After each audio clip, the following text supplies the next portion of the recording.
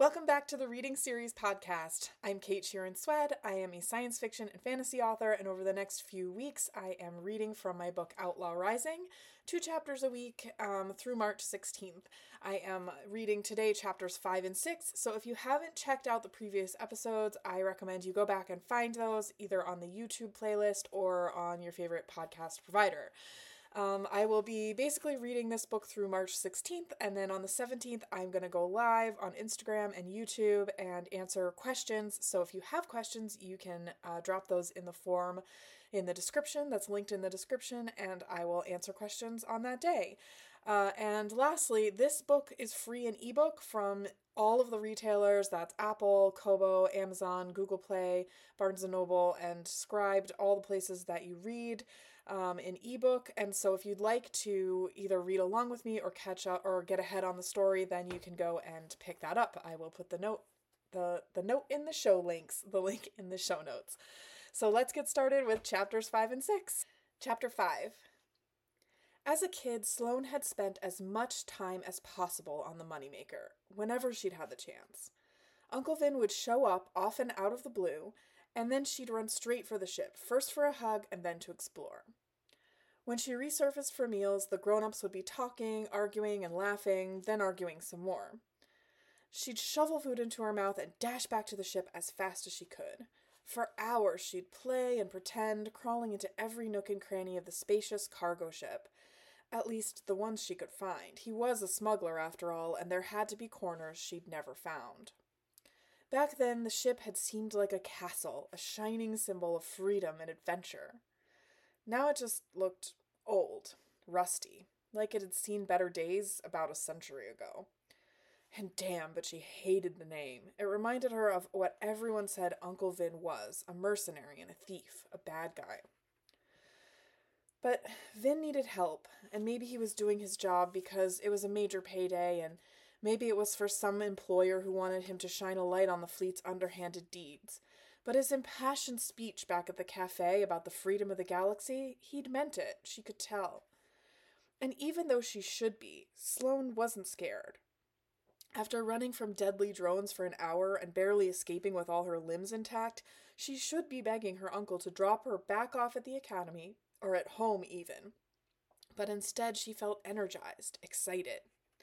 That was the part that worried her. As she made her way up from the cabin where she would have stashed her things, had she brought anything with her to stash, she couldn't help feeling a spark of pride, tempered with a fair bit of disbelief that her plan of calling the escort drones had actually worked, and that Uncle Vin had trusted her enough to go along with it. Sure, she'd known the escorts were good, but she hadn't even ever had reason to test whether they'd be able to stop the laser fire good. Sloane took the spiral steps 2 at a time to emerge in the ship's kitchen area, which apparently also doubled as a strategic meeting area. So that's actually a theme that continues through the series, where the characters will all meet at this little table in the spaceship, and those are some of my favorite scenes to write, where they're all strategizing, and this is the first one I ever wrote. It was a long room in the center of the ship with a lineup of counters and freezers on one side and a mishmash of seating on the other. Hilda, the pilot Vin had hired after old Gurney retired, was sitting at the end of a horseshoe-shaped booth. The bench was upholstered in some kind of shiny blue fabric, reminding Sloane of the booths in the greasy diner she and the other interns sometimes visited after a long shift. Across the table from Hilda, a woman with a long curtain of burgundy hair sat staring at her tablet screen. She'd set it on the table and was bending so close that her nose was a hair from touching it. Vin usually had a few people on his crew, some of them with murky titles that got hand-waved away, but Sloane had never seen this woman before. I found another typo. Vin wasn't there to make introductions, so Sloane approached the new girl. "Hey," she said, "I'm Sloane, Vin's niece." "I know." The woman didn't look up from her screen. She seemed about a second from using her nose to flip the page in whatever she was reading.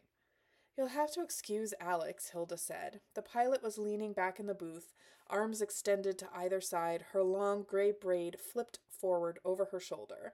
"She's a scientist. She gets really involved in her work." Apparently. By the way, growing out my hair, and I wear it in a braid most of the days, and I keep on thinking about when I'll be like Hilda. It'll be long enough for me to drape it over the front of my chest. I just showed this for those who are listening in the podcast. My hair is not long enough to do that, but I look forward to the day that it is.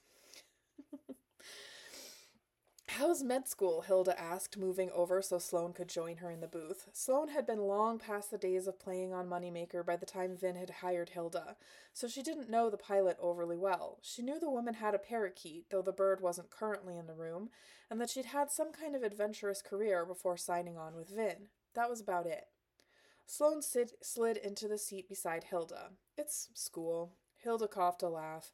That's pretty much how I felt about it back in the day. What did you study? Hilda gave her shoulder a nudge. I didn't. The truth was, Sloane didn't object to becoming a doctor. It wasn't uninteresting, even if she sometimes pretended it was, and she wasn't bad at it. The problem was she didn't think she'd ever be particularly good at it either. She could never quite figure out how to articulate that, though. When she tried, her father said things like, "You don't have to like it, you just have to do it." Sloane didn't know Hilda well, but she had a feeling the pilot would be more likely to say, "You don't have to do it if you don't like it." A frightening thought. Uncle Vin appeared from the cabin level of the ship, stepping up from the same staircase Sloane had just taken. "I guess we're on autopilot," she said. Hilda winked. Currents make it easy.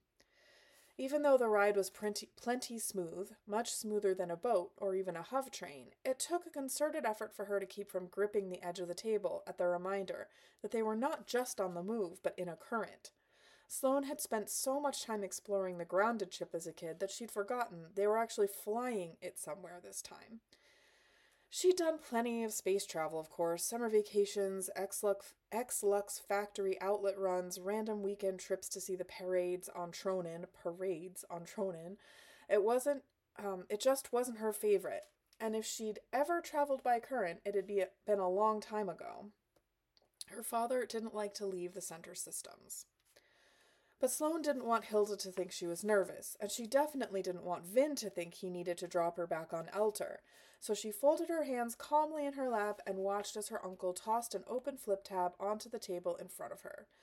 "Right," he said, swiping his fingers to bring up a full laser model display of a fancy building. Alex squawked in protest as the images obscured her view of her own screen, and Vin gave her a pat on the shoulder. "This'll be quick. Promise."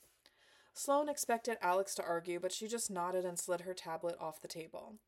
"This job's an easy one," Vin said. "By now, the spy we trailed on Vey—" "The spy we lost on Vey," Hilda interrupted, "will have passed off his data to a middleman in fleet intelligence."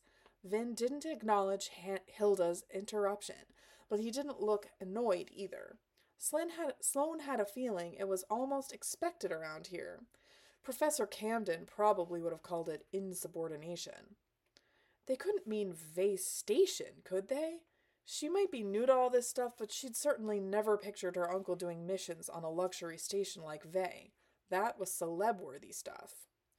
"The data's too sensitive for them to pass over the networks," Vin continued, "so they'll be handing off a hard copy.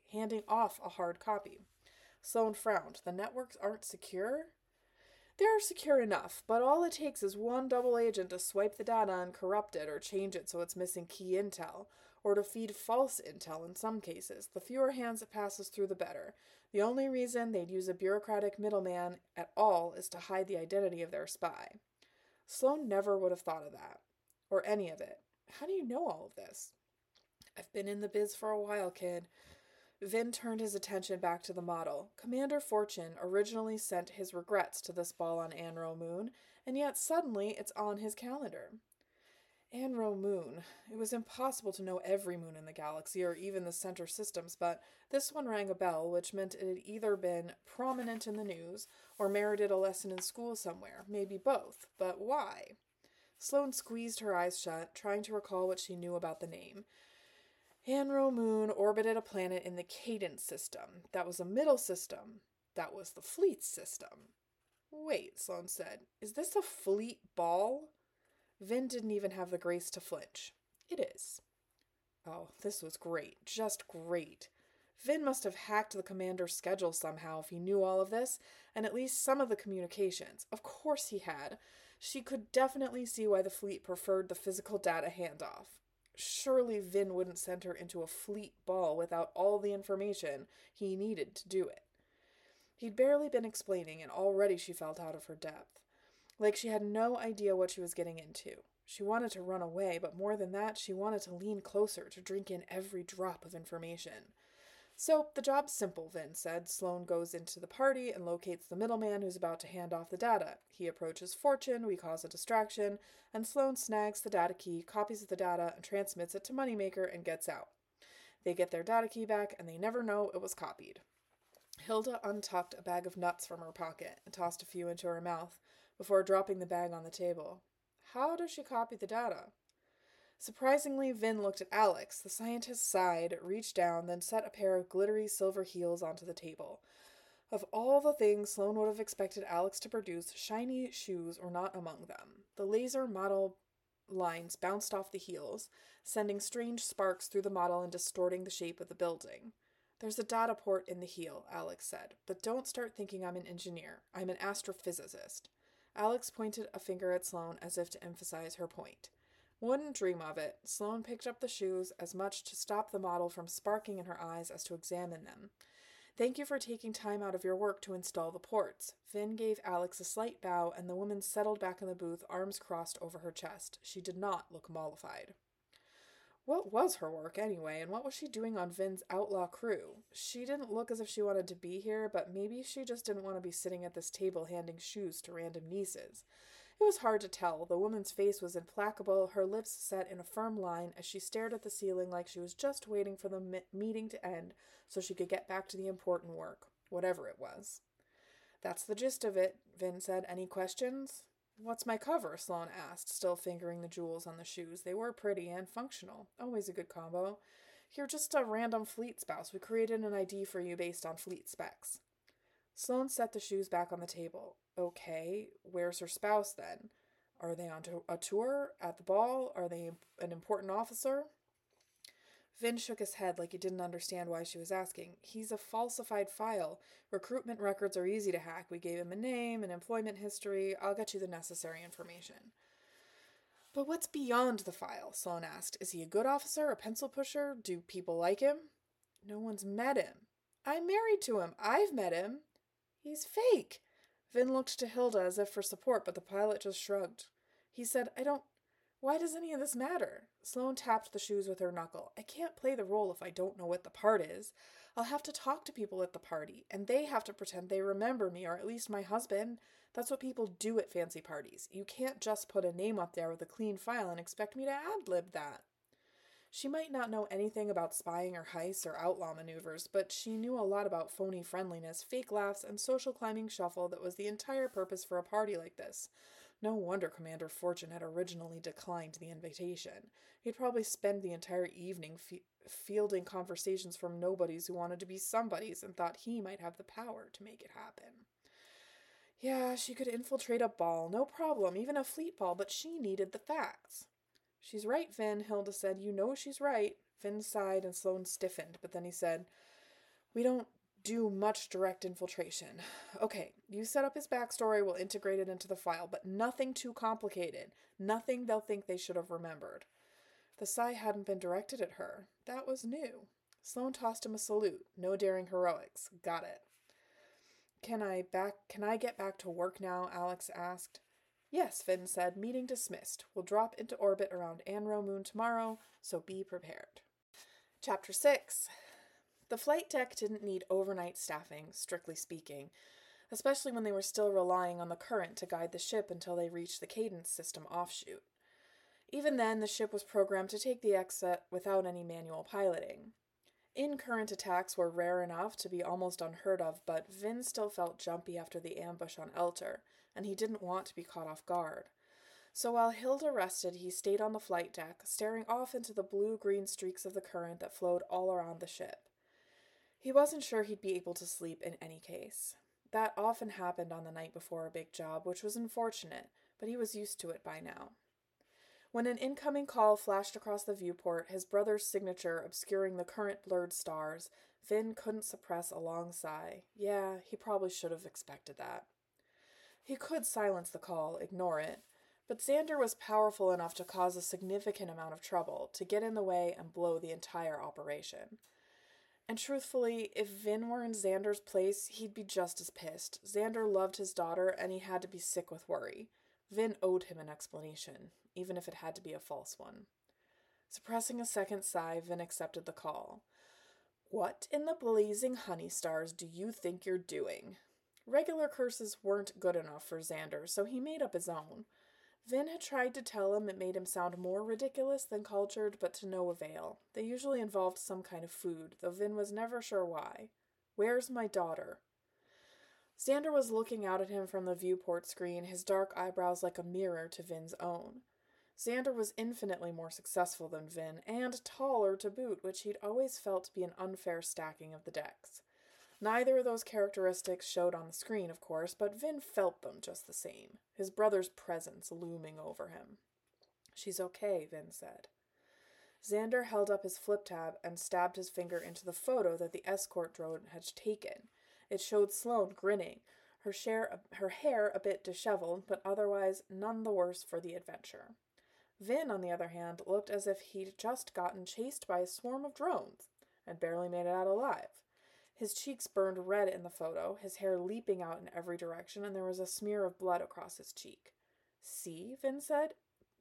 Vin leaned back in the chair, feigning casual calm. She's fine. You blew up half the hat-cracking campus. Hat-cracking, that was a good one. He was branching out from food-based curses, apparently. It's a big campus, Vin said. Couldn't have been more than a tenth. Less, I'd wager.